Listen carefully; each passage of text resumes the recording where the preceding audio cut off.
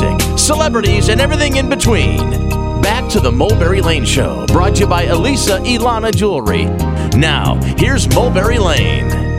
Well, they're a Grammy Award-winning group with sales of over 20 million. And if you've been to a wedding anytime in the last 2 decades, you know their hits, I Swear, and I Can Love You Like That.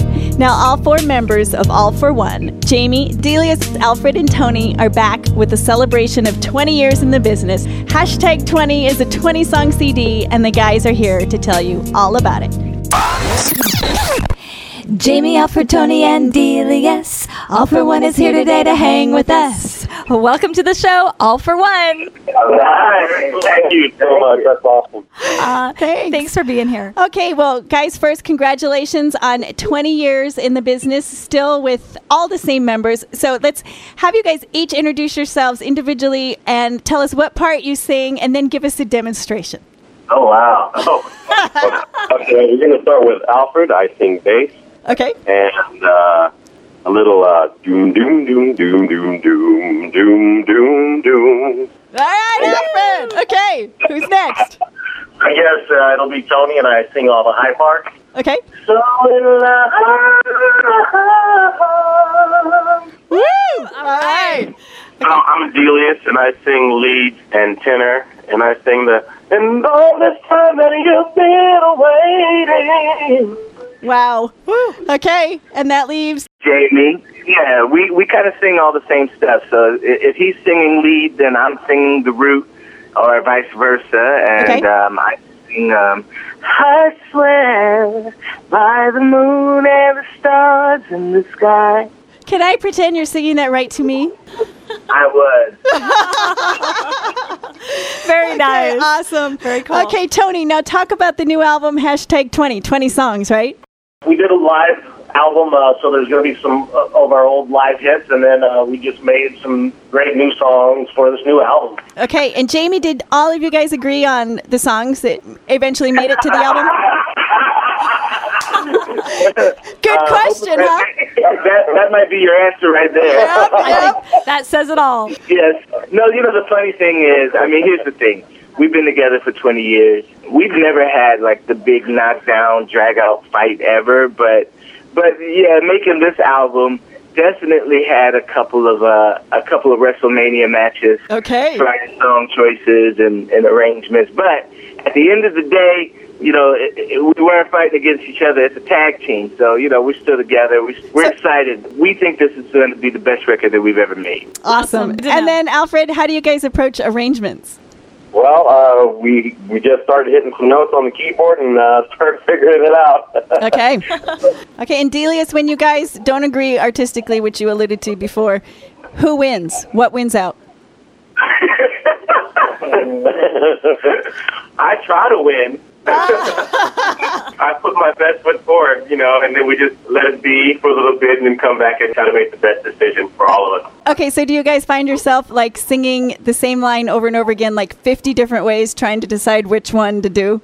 It just depends. It depends. This is Jamie.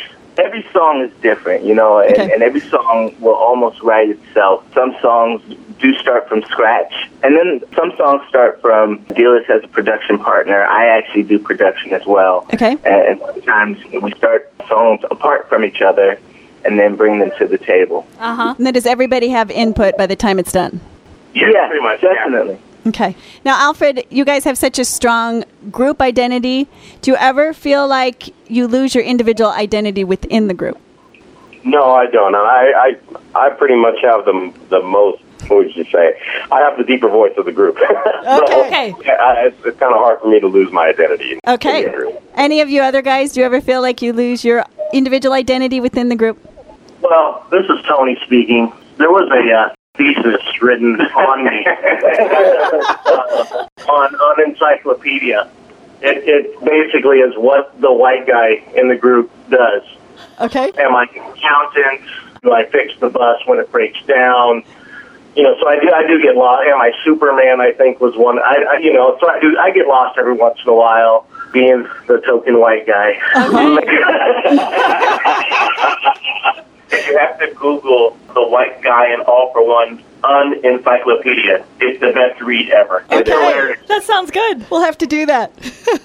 Hey, if you've just joined us, you're listening to the Mulberry Lane Show, and right now you're hearing from R&B supergroup All-4-One. Now, their hits, I Swear and I Can Love You Like That, are some of the best love songs around. And right now we're talking with Jamie, Tony, Alfred, and Delius about their brand new album, #20. Now, you alluded to the fact that you all get along pretty well. Do you have any tips for people working together as a group in any business on what you've learned to get along with each other? Well, this is Jamie. I just think that, at the end of the day, we are all very like-minded. We've always had the same goals.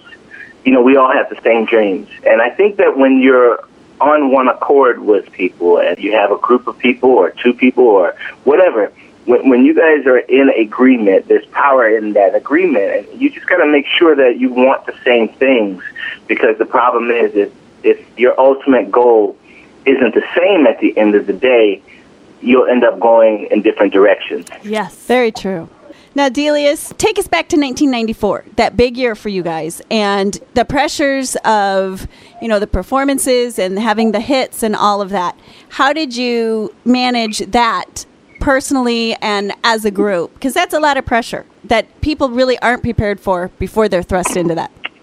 No, I definitely agree. 1994 is probably one of the only years that was not a blur, because we were so excited about everything that was happening. Okay. It was very, very surreal as to the way our first single came about, because I met these guys at a karaoke contest. Maybe like a month later, we were in the studio recording our first single, So Much in Love. And then like 2 months later, that song was on its way to top 5 on the Billboard. Wow, that's so insane. We just would have got to that studio and we for like 5 weeks and cranked out an album. I Swear was the last song added to that album. It was just on a suggestion, as we thought we were critiquing the country version. And then after that hit off, everything just took off. And after maybe the end of 94, it becomes a blur, because we were always gone one place to the next, loving it. But at the same time, it was just like, I can't remember too much of it, because we were always moving. Yeah. Uh-huh. Did you ever have internal conflicts at that time, too, just dealing with the pressure of all of it? Yeah, there was definitely, I won't say internal as far as group-wise, we all pretty much stuck together as far as that. I think internally you start to question things about yourself, and, things you may have had not liked about yourself or so become magnified when you think everybody's watching you and everyone, and you don't know if it's like, oh, I recognize you, or if they see any flaws in you and are checking you. So it becomes, kind of a psychological thing to deal with. True. Very interesting. In the middle of our behind-the-scenes peek at R&B group, All-4-One. We'll be right back with the guys, where they talk more about their brand new album and some fun behind-the-scenes stories. It can get pretty crazy on the road out there. Keep it right here. You're listening to The Mulberry Lane Show. They ran to Cinderella, you hoped it would come true, that one day a Prince Charming would come rescue you. You like romantic movies, and you never will forget the way you felt when Romeo kissed Juliet. And boy,